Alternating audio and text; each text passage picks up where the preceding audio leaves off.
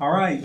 Well, we are going to pick up where we left off last time, and you should be getting at least one email a week, and with links to the documents that are up on the Google Drive.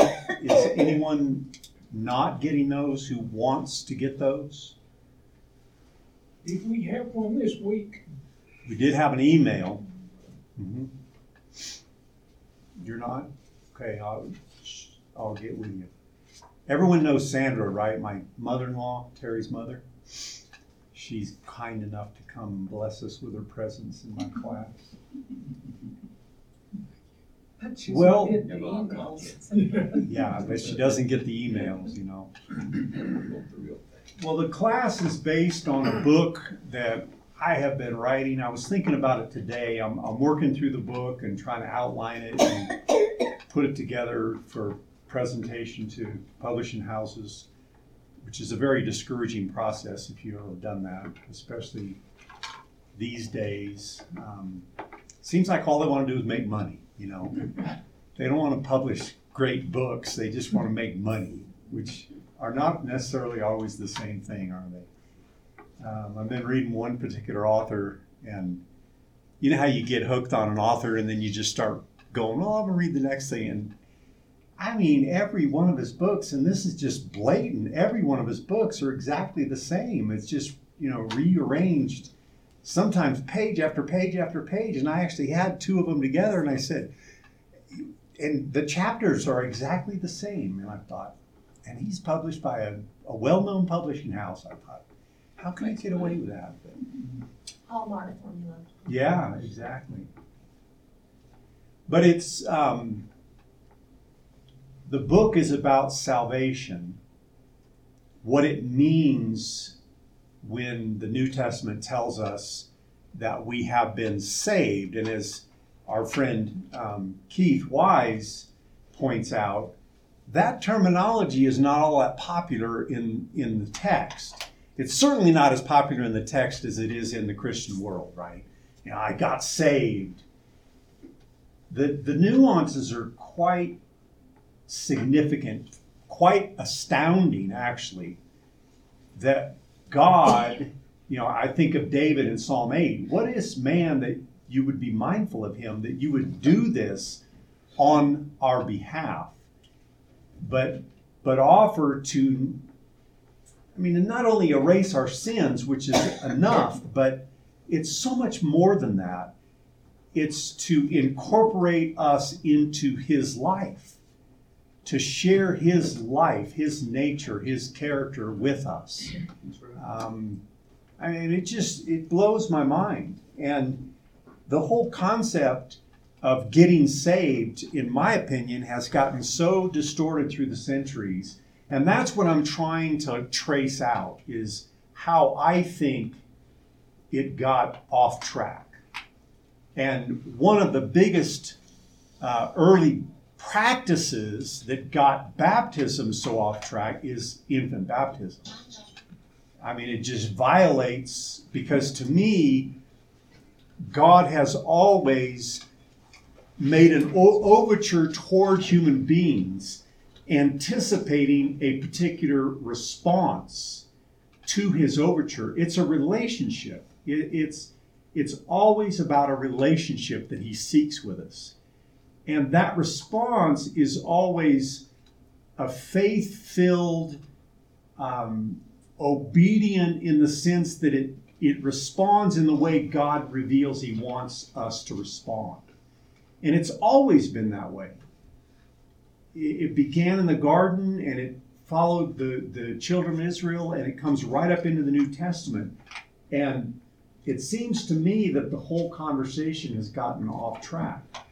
And one of the things that I showed in the last couple of weeks is when you start applying baptism to infants, you're basically cutting out most of the things God says he wants in the human response. For example, simply hearing. Well, it's more than hearing this message, it's comprehending the message. It's understanding that the message is altering your paradigm. It's subversive in that sense. It's taking your understanding of reality and turning it upside down. Jesus wasn't a criminal being punished by the Roman government for his crimes. Jesus was the perfect Son of God being crucified for the sins of all humanity. Well, those are two radically different perspectives of what took place. And when they heard that, it changed. I mean, they had to comprehend it. Jesus didn't just die on a cross. He died on a cross for me. So now what response is God anticipating? And that brings them to repentance, which is, turn, because Christ is inaugurating God's new creation. And that new creation is running alongside, tell Diane hello for me, is running alongside the old creation that has fallen from God, and God is allowing them to run side by side. And he calls us to live while we remain in the old creation. Our value system and our understanding of reality is no longer in allegiance to the old system.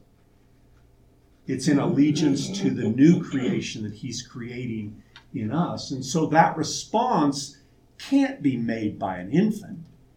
That understanding, that level of understanding, calling to repentance, and part of that is the confession, the agreement with God that Jesus is the Lord of this new creation.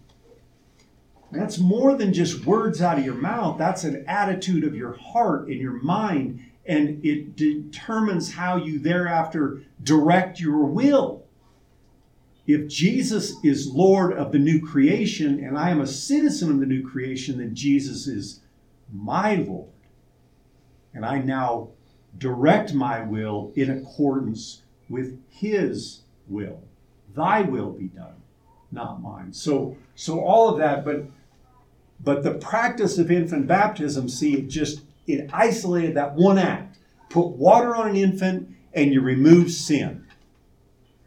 And that practice developed first before the doctrine of original sin. Augustine, as we're going to talk about tonight, he used the practice that had been going on for 150, 200 years to lay the foundation and justify, if you will, or at least support his theory, his doctrine of original sin.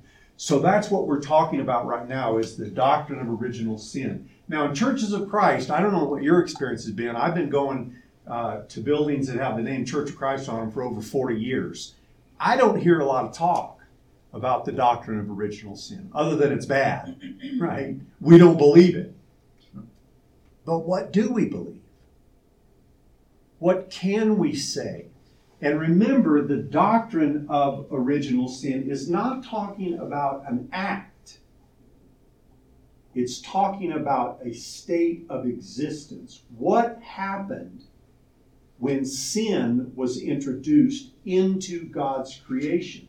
And so what is certain and what remains a mystery? Well, we saw last time Adam and Eve were radically altered by their sin. Do you agree? And can you think of some of the ways we talked about them being altered?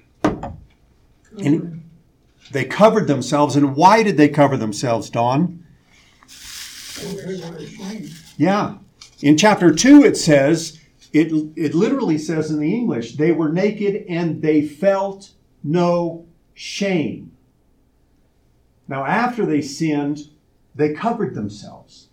And I joked about, of all things to cover yourself with, you might as well grab a piece of 80 grit sandpaper and put it on the most delicate part of your body. They grabbed a fig leaf, which is hairy and prickly and apparently contains some kind of chemical that's highly toxic.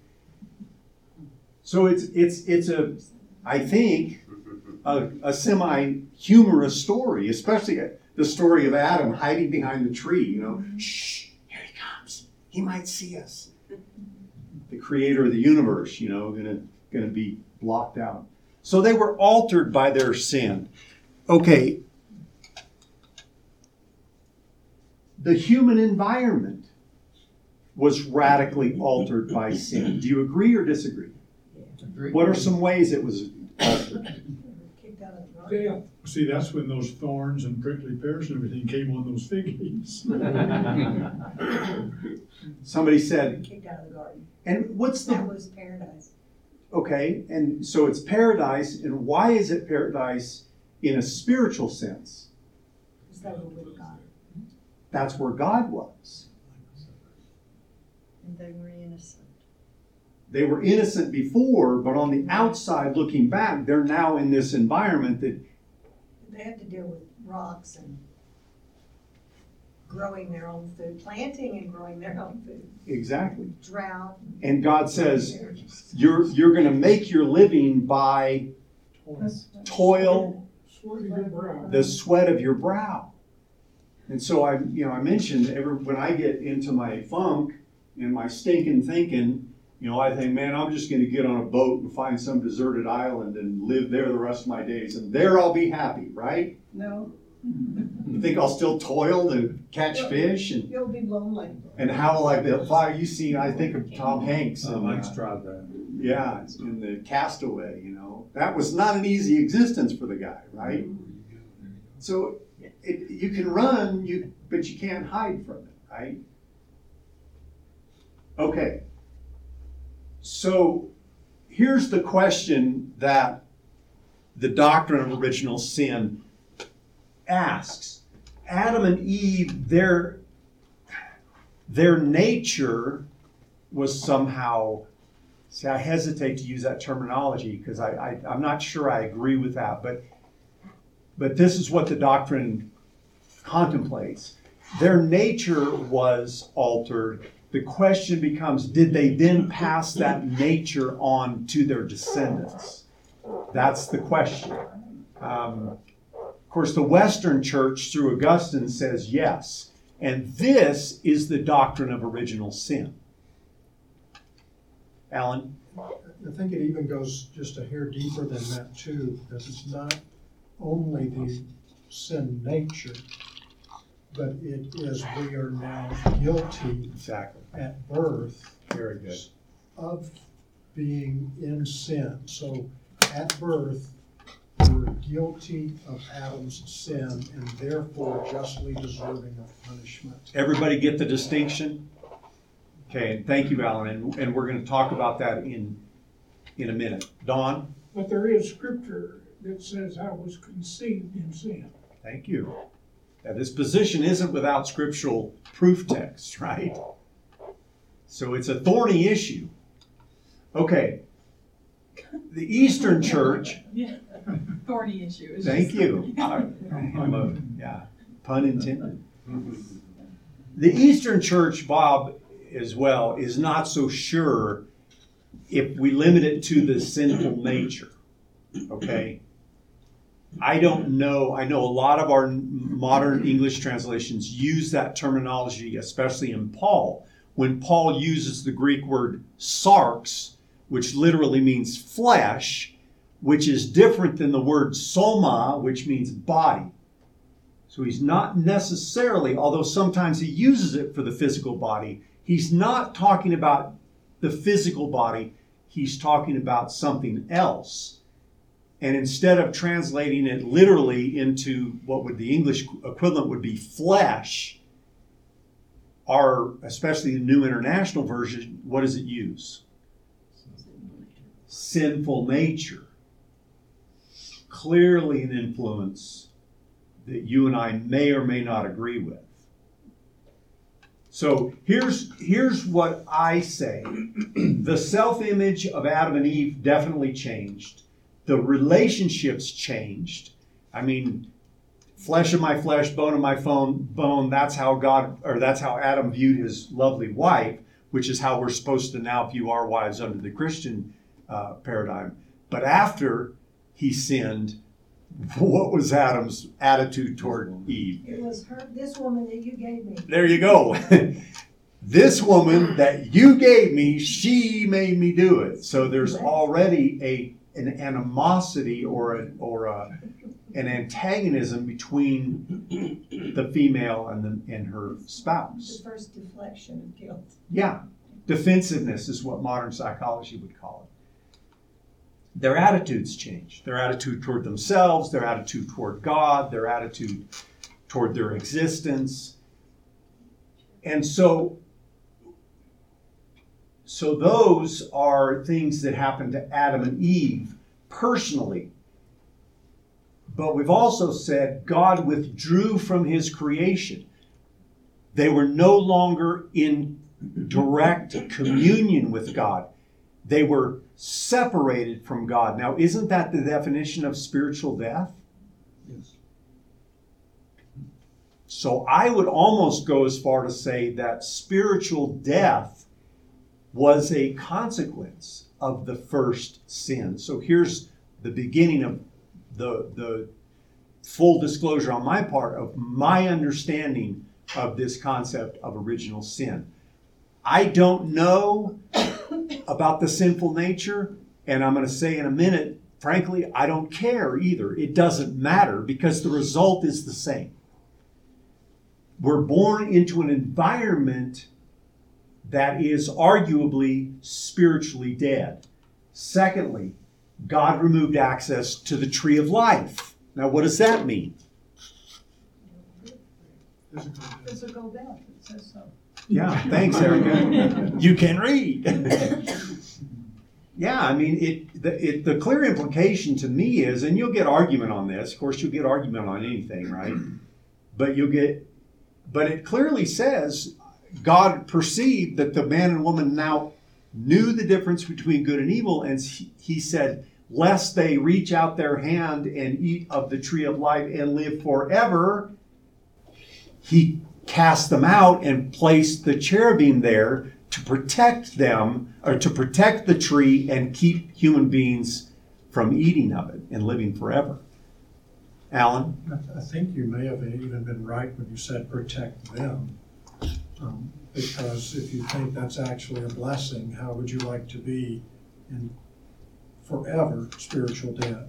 Thank you. And I made that point last time. You know, physical death, I've used this many times at funerals that I've preached.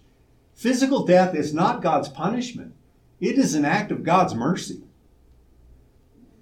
Can you imagine, as Alan's pointing out, living, even a few hundred years in this stuff?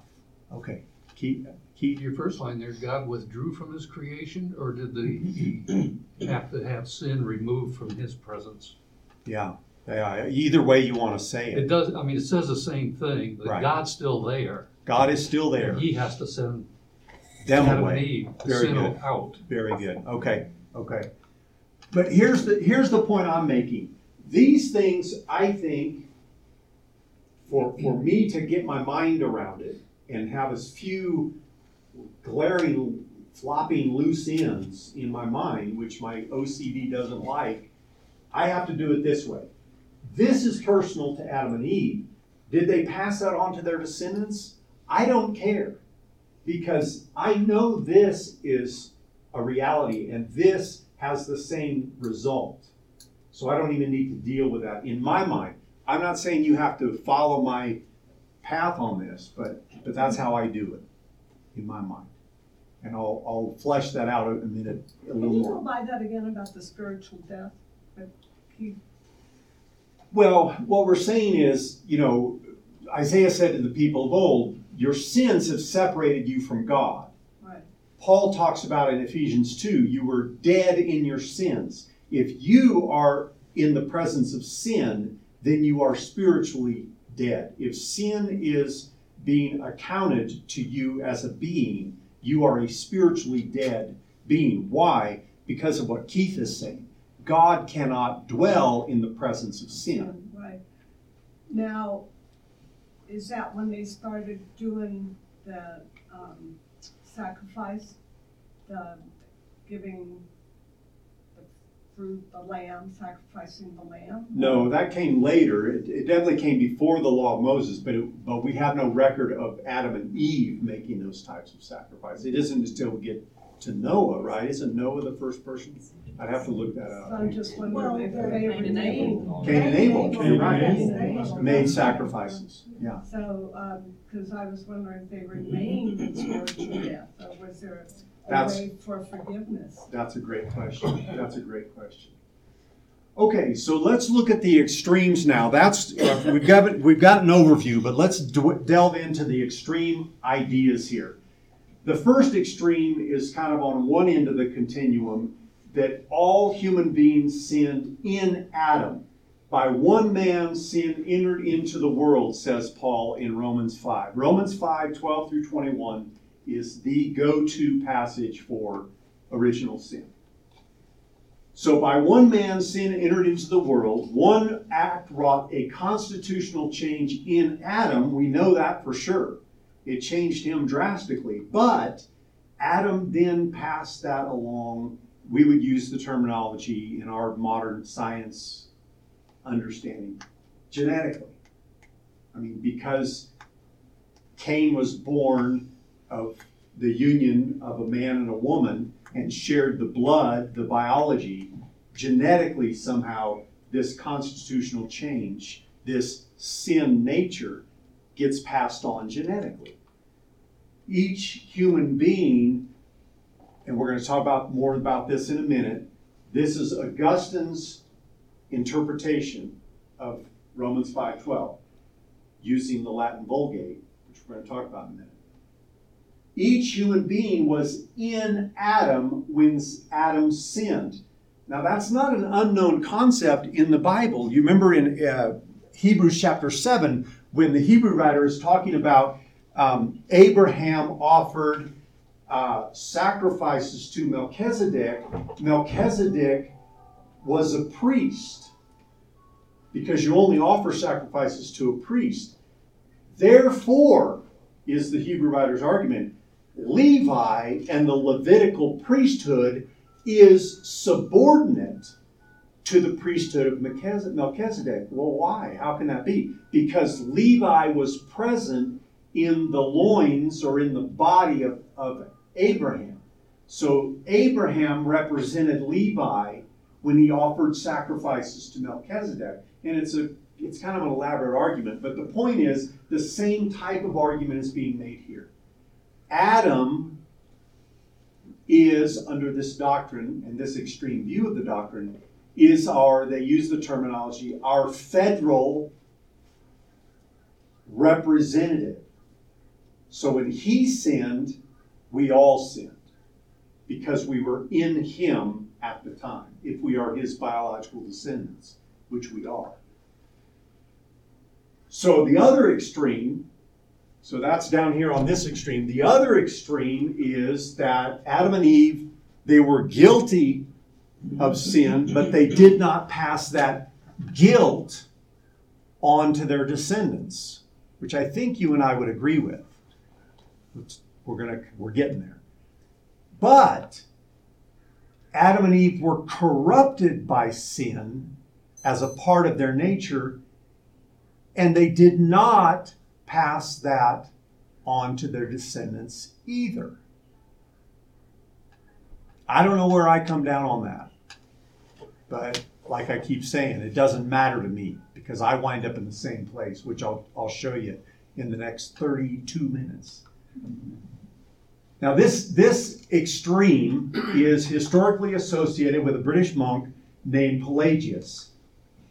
And Augustine, in the late 300s and early 400s, hammered out his view of original sin in direct reaction and opposition to Pelagianism.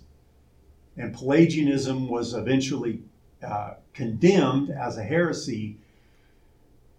And Augustine's view, with modification, was embraced by the Western Church. And Alan, I'm going to bring up that modification, and it may give you pause to think, so you'll have to go home and think about it.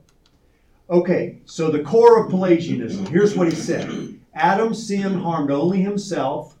Humans neither die because of Adam's sin, nor rise because of Christ's resurrection.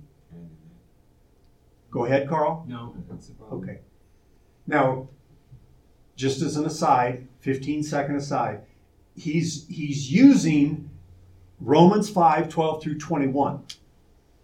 And he's presenting these propositions of his doctrine in response to how Augustine is using the same passage. And he says, look, if you conclude that everyone died in Adam automatically, then you also must conclude that everyone becomes alive in Jesus Christ automatically.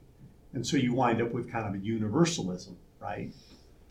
And God's done it all, and we don't have to do anything. He's taken care of it. He's saved all of us. We don't have to do anything. Infants enjoy the status, spiritually and morally speaking, of Adam before the fall.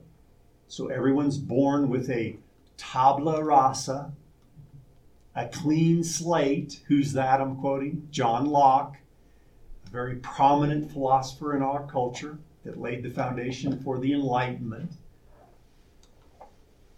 Both law and the gospel are means of salvation. So if you try really hard, you can keep the law and you can make it into paradise without the gospel. But if you mess up, then that's the safety net. That's kind of the idea that Pelagius presents. Go ahead. Law mean in the Old Testament law?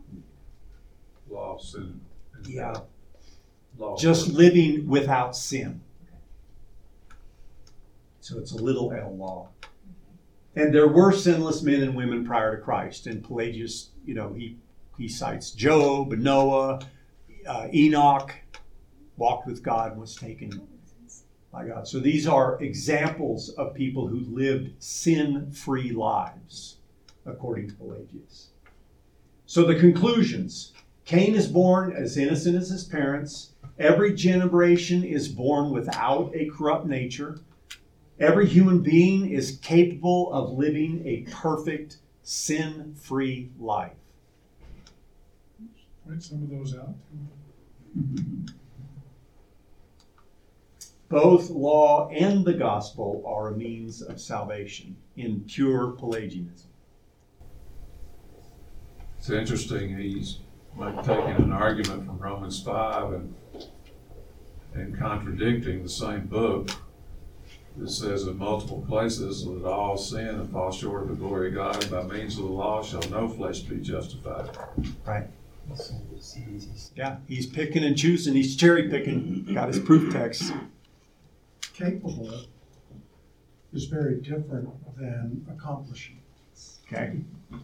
I could be capable of something, but never really going to accomplish it. And I think that's a slight nuance there.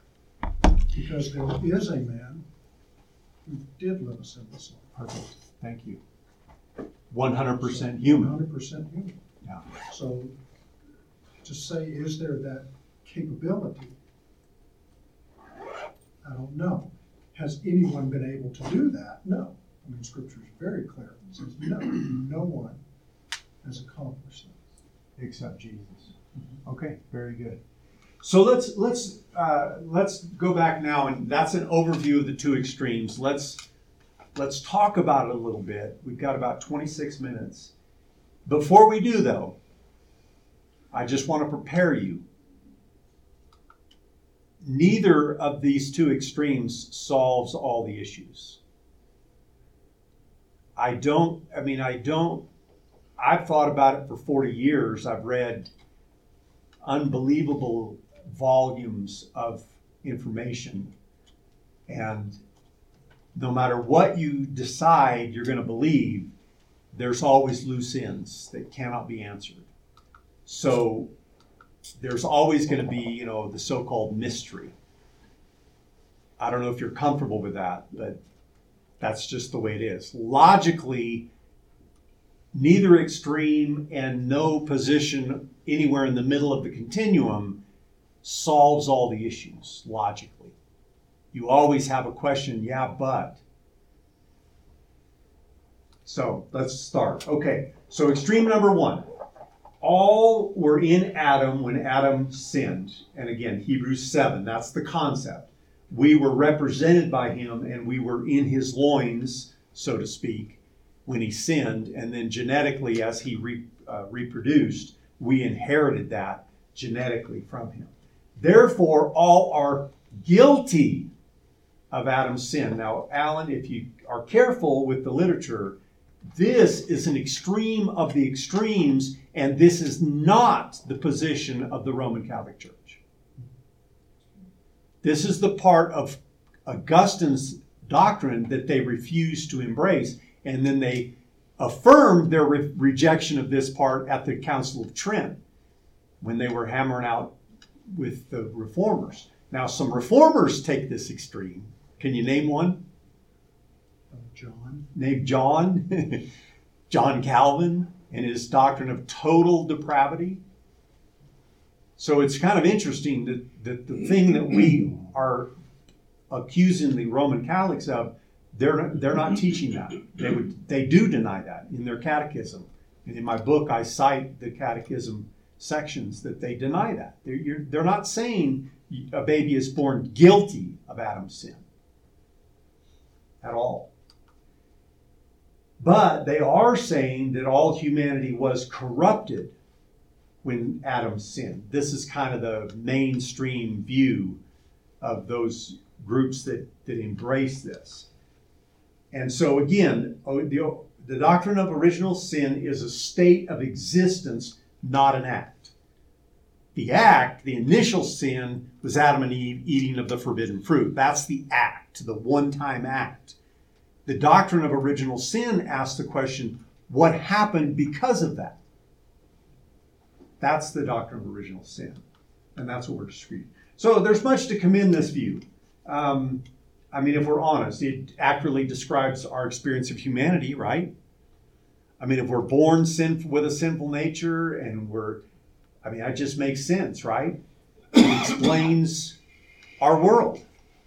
I would contend with that a little bit. Okay, go ahead. Because if everyone was so totally without no goodness, which I believe we were created in the image of God with a good nature, this one corrupted, but it wasn't totally erased. Very good. And so if this world was so depraved with nothing good, I do not think we'd see the beauty of the unbelievers' right actions, what they do. I think we would see a much more depraved world than we see. Our sister has a valid point. I mean, it would be hell, right? Literally. That would be a description of hell. But then again, you're talking about the extreme. Right. Right.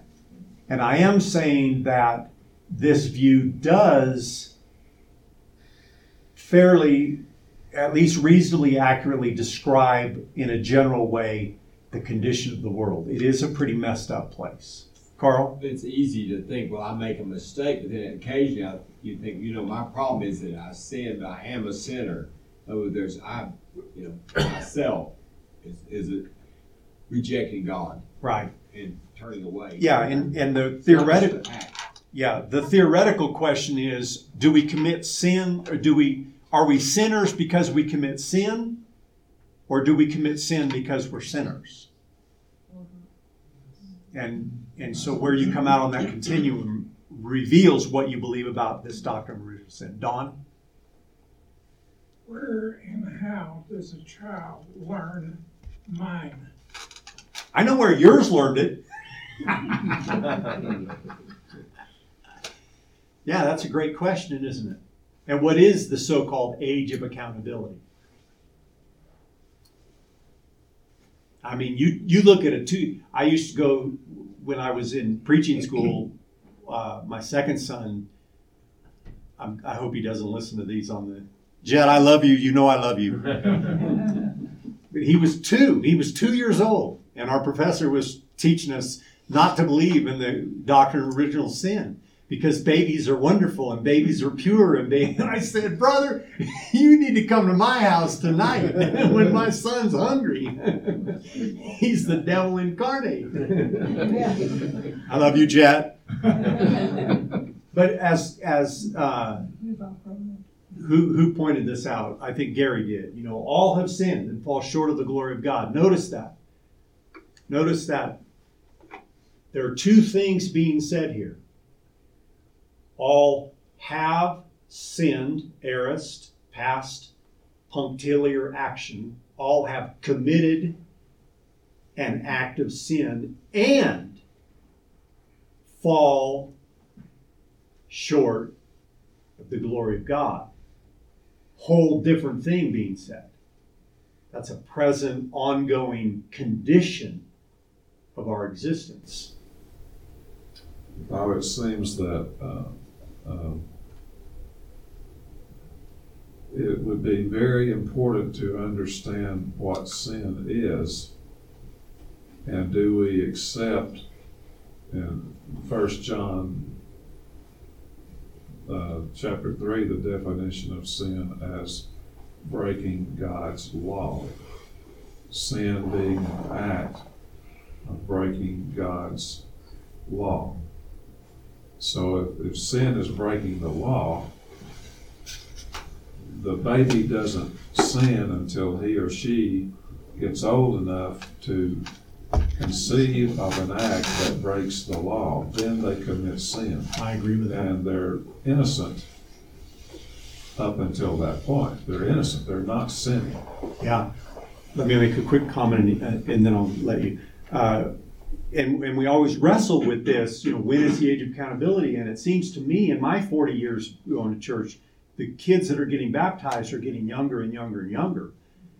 And in our culture, that's what's happening. Our kids are having a shorter and shorter childhood. Well, if you look at the Old Testament, God said this generation will not enter into the promised land because of their sin. And then the next generation came along in Joshua and he says, those young ones, children, that were not able to know the difference between right and wrong when that declaration was made 40 years ago by God, are now going to enter into the kingdom of God. Well, what was that age? 20. 20 years old. Oh, all right. Go ahead. You had something. Some people who believe in this will say that child is being selfish, and that's what they're sinning at, which I'm like, a baby doesn't even know that they are not their mother. Correct. So when a 2-year-old is saying mine, they are developing not selfishness, but a sense of self, which is different than selfishness. No, So here's Romans 3:10 that Gary alluded to earlier, and it's not pretty. Notice, and I've gone through here, and in brackets I've put, he's first of all, Paul is carried along by the Holy Spirit of God. So this is not one man's, armchair psychologist's opinion of the human condition. This is a man inspired by the Holy Spirit and drawing upon the long tradition of the sacred text to make his point. There's none righteous, not even one. There's none who understands. There's no one who seeks God. All have turned away. They've become worthless. There's none who does good, not even one. There's your list of scriptures that support that. The poison of vipers is on their lips. Their mouths are full of cursing and bitterness, and their feet are swift to shed blood. Ruin, misery mark their ways. The way of peace they do not know. There is no fear of God before their eyes. So that's a pretty bleak picture of the human condition. And so here's the objections that I would make to view number one, the extreme. It has things to commend it, okay, but if I can't do anything other than sin and hate God from the moment I come into the world, by nature, I'm guilty and morally corrupted at birth. The issue then becomes, how can God possibly hold me accountable for my actions? I mean, you got a hungry lion in a cage and you let an infant go in there and the lion eats the infant. Is the lion morally culpable for its actions? No. And I mean, it seems to me that's what this extreme is saying about the human nature. And I don't agree with that. Do you? Okay, second objection. Adam, which literally means man or mankind, by the way, sinned, and all mankind was in Adam at the time. This whole translation is based on the Greek phrase "ho," found in the one that, this is where Augustine got his doctrine. He's working with the Latin Vulgate, which they believe was divinely inspired, and it has that Latin phrase, quo omnes peccabunt, which means in English, in whom all sinned. So to use that translation, his conclusion is accurate. But the problem is, there's a twofold problem with the translation. First of all, that Greek phrase "ho" can mean in whom, but it's not required. Paul uses it to mean because, like here, he says, while we're in this tent, we groan and are burdened. Why? Because ho.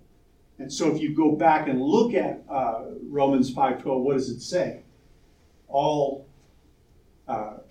Somebody read it. Go to 5:12 of Romans. I'm terrible at.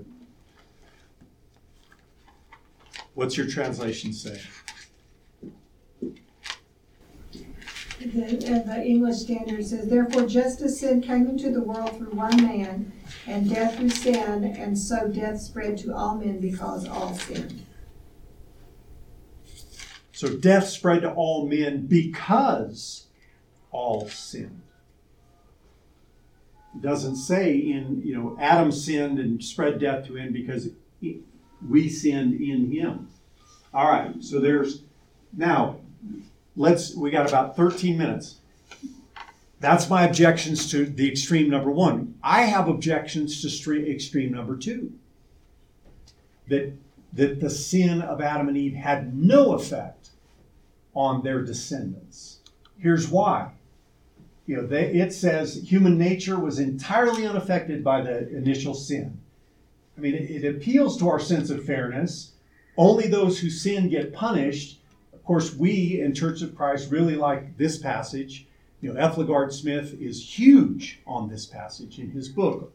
The soul who sins is the one who will die. The son will not share the guilt of the father, nor will the father share. And he says this clearly refutes all ramifications of the doctrine of original sin. Well, I don't agree.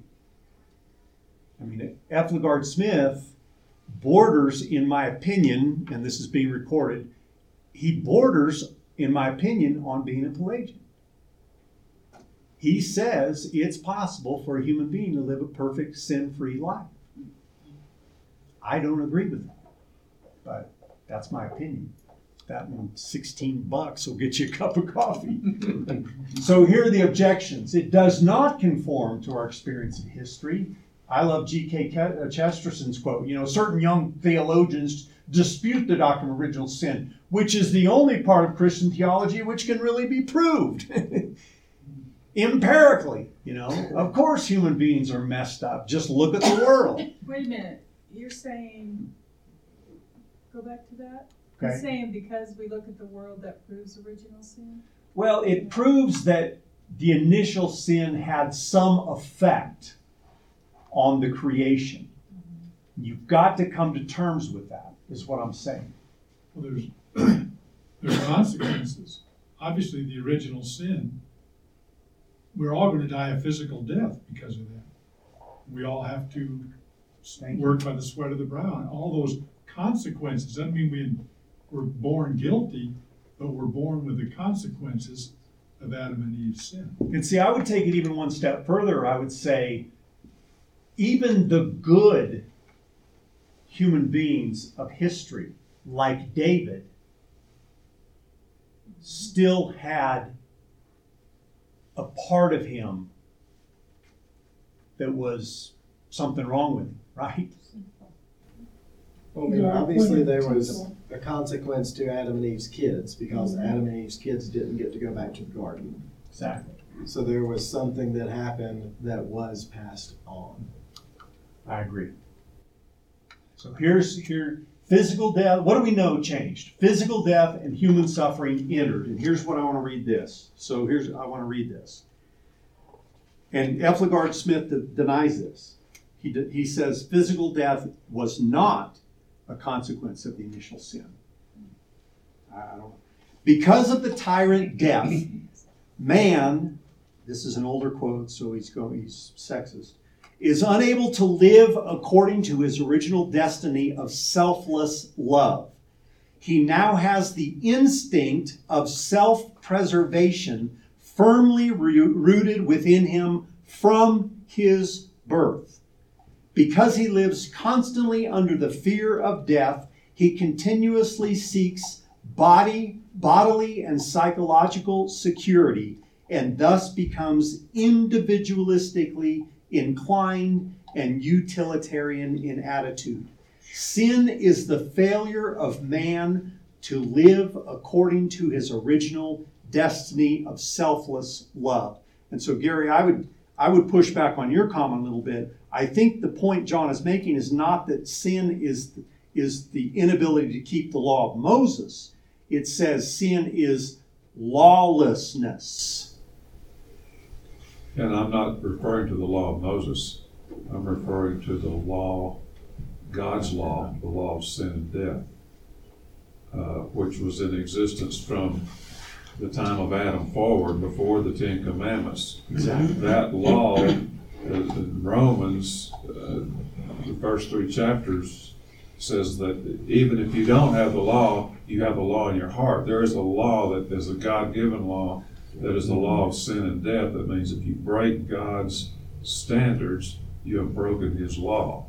And the argument that this theologian is making that would be very, very similar, if not identical to the one I make, is that because we're born into an environment that is hostile toward us, from the moment of our first consciousness, we know that we are mortal and going to sin, and that we have to work by the sweat of our brow to provide for ourselves. It turns us in on ourselves and makes us self-absorbed.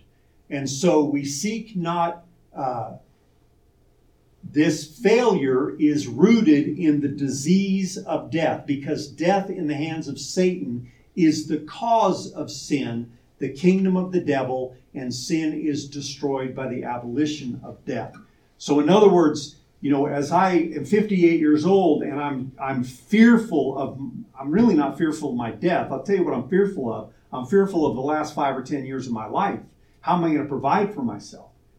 What do I got to do? So I start saving money. Well, does that money become an idol to me and all these other things? So regardless of one's view, this is my wording now, of original sin, it seems inescapable to me that the fear of death has permanently and profoundly affected the human condition. The fear of aging and eventually dying causes every person to turn in on him or herself, to become self-absorbed and self-occupied. And this self-absorption leads to an abandonment of God and a fall into sin. Add to this another consequence of the first sin, the curse of having to earn a living by toil and sweat. By the sweat of your brow you shall eat your food until you return to the ground. And you have the perfect recipe for a race of creatures completely self-absorbed by the difficulty of their fallen existence. So regardless of what one believes about the inborn nature of such creatures, it must be admitted that the environment into which each is born drives them into a life of self-obsession and resulting disobedience toward God. Go ahead. There's an assumption made that having to work and it being hard is negative. And I would contend that I see that God gave us the world to be over it and gave us work, and work was a blessing. And I think that's something to maybe examine, how God viewed work and how he gave us the earth to be over it. And not necessarily in the negative, as much of the negative that I see you putting into it. Well, I go back to the curse, the original curse that God placed. I mean, he cursed the ground. You ever known a farmer? Genesis 2:15 talks about when God gave Adam to work the garden. So man was to be busy, and that was constructive. Work is a good thing. But then in the next chapter, he curses it, and he said, now I will bring forth thorns and thistles, and it will be harder for you to get your food. So then it becomes a negative in that it's a harder, by the sweat of your brow means it's going to be much more difficult than the original job that I had for you, which was good work. What do you do with the fact of the matter that, the angels rebelled against God? Right. Adam and Eve in a perfect environment rebelled against God. Exactly. I don't think we're doing anything a whole lot different on this earth. I agree. Very good. So again, and I'm wrapping up, I have 4 minutes. Was human nature corrupted? In my mind, the answer is irrelevant. Why? Because the human environment was radically changed and it produces the same result. So here's my thesis. Sin is inevitable. There is no human being born into this creation after sin entered through Adam and Eve who can live a sin-free life. Inspired scripture affirms this because Paul says, if righteousness could be gained through the law, and it's little l there, then Christ died for nothing. If it's possible for human beings to live a sin-free life in this hostile environment, then Christ died for nothing. That's Paul's theology. Johnny? But Jesus did. But Jesus did. Very good. That's the problem with me. I think Pelagian, and I would tend to, I haven't read enough of him to know. So, but I think what he's saying is, once you go down this road, and you're misinterpreting Paul. For someone who sinned, we can't get salvation through the law because we just became condemned. Correct. Okay, so all have sinned except one. Except one. And if you go with some kind of doctrine of original sin, that one could not have existed. Correct. All right, I got 2 minutes to do my wrap up. So here, this is my position, okay? A perfect life by a human being after sin entered the world is impossible. Therefore, we must conclude either human nature was corrupted, which I don't care, I'm not going to voice an opinion, because it doesn't matter to me. The human environment was corrupted, and it forces us into self-absorption, which is the foundation of disobedience toward God and lack of trust in God. So, concluding remarks. These 250 years was this focus, this wrestling back and forth of the nature of sin. The conclusion was that sin corrupted creation and human nature. That was the official doctrine embraced. And so, again, remember, original sin is not an act, it's a state of existence. So how do we remove, and here's the key, and then we're actually going to be caught up in a minute and a half. In 90 seconds, we're going to be caught up. The question then became, okay, there's this original sin that has affected us all and will always affect us all. How do we get rid of it? Be baptized. And remember, what was the practice? Baptize infants. Mm-hmm. So the question then became, how do you handle post-baptismal sin? Because the focus of the purpose of Christian baptism was to remove the stain of original sin, but the tendency to sin continues even after baptism. So how do you deal with that? Baptize them again. Hey, I've been baptized 3 times. Sin doesn't remove, and this is the technical word that is being used, concupiscence. But a Christian will sin after being baptized, and so an elaborate, detailed system came into existence through the centuries of how to deal with post-baptismal sin, and that system is called penance. And that's where we will start next time. We have 3 seconds. I could do TV, right? And now a word from our sponsor. Let me lead us in a prayer before we go. God, thank you for your word. I know, Father, that this is a lot of information, and I just pray again that I'm not presenting in a way that is arrogant or that I know it all. I'm just trying to get the information out there to lay a foundation for later discussions, because you've rectified the sin problem, and that's the good news. We don't have to be worried about it, and that's what I'm trying to get to. And so just bless us, Father, as we step by step, brick by brick, build this foundation and then show the glory of the gospel in coming weeks. Bless this beautiful family, God. Thank you for this church family. Thank you for our Easter celebration. Thank you for Saturday and the kids and the parents that came.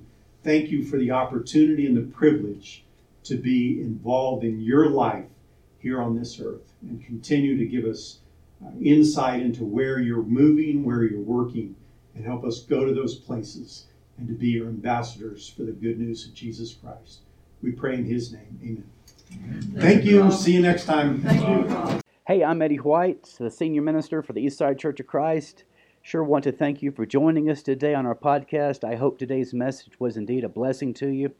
I'd like to invite you to browse our website at eastsidesprings.com to get more information or to contact us. And as always, we indeed welcome you to join us for our worship service in Colorado Springs every Sunday at 10:40 a.m. as we seek to live out Jesus' mission of making disciples of all nations.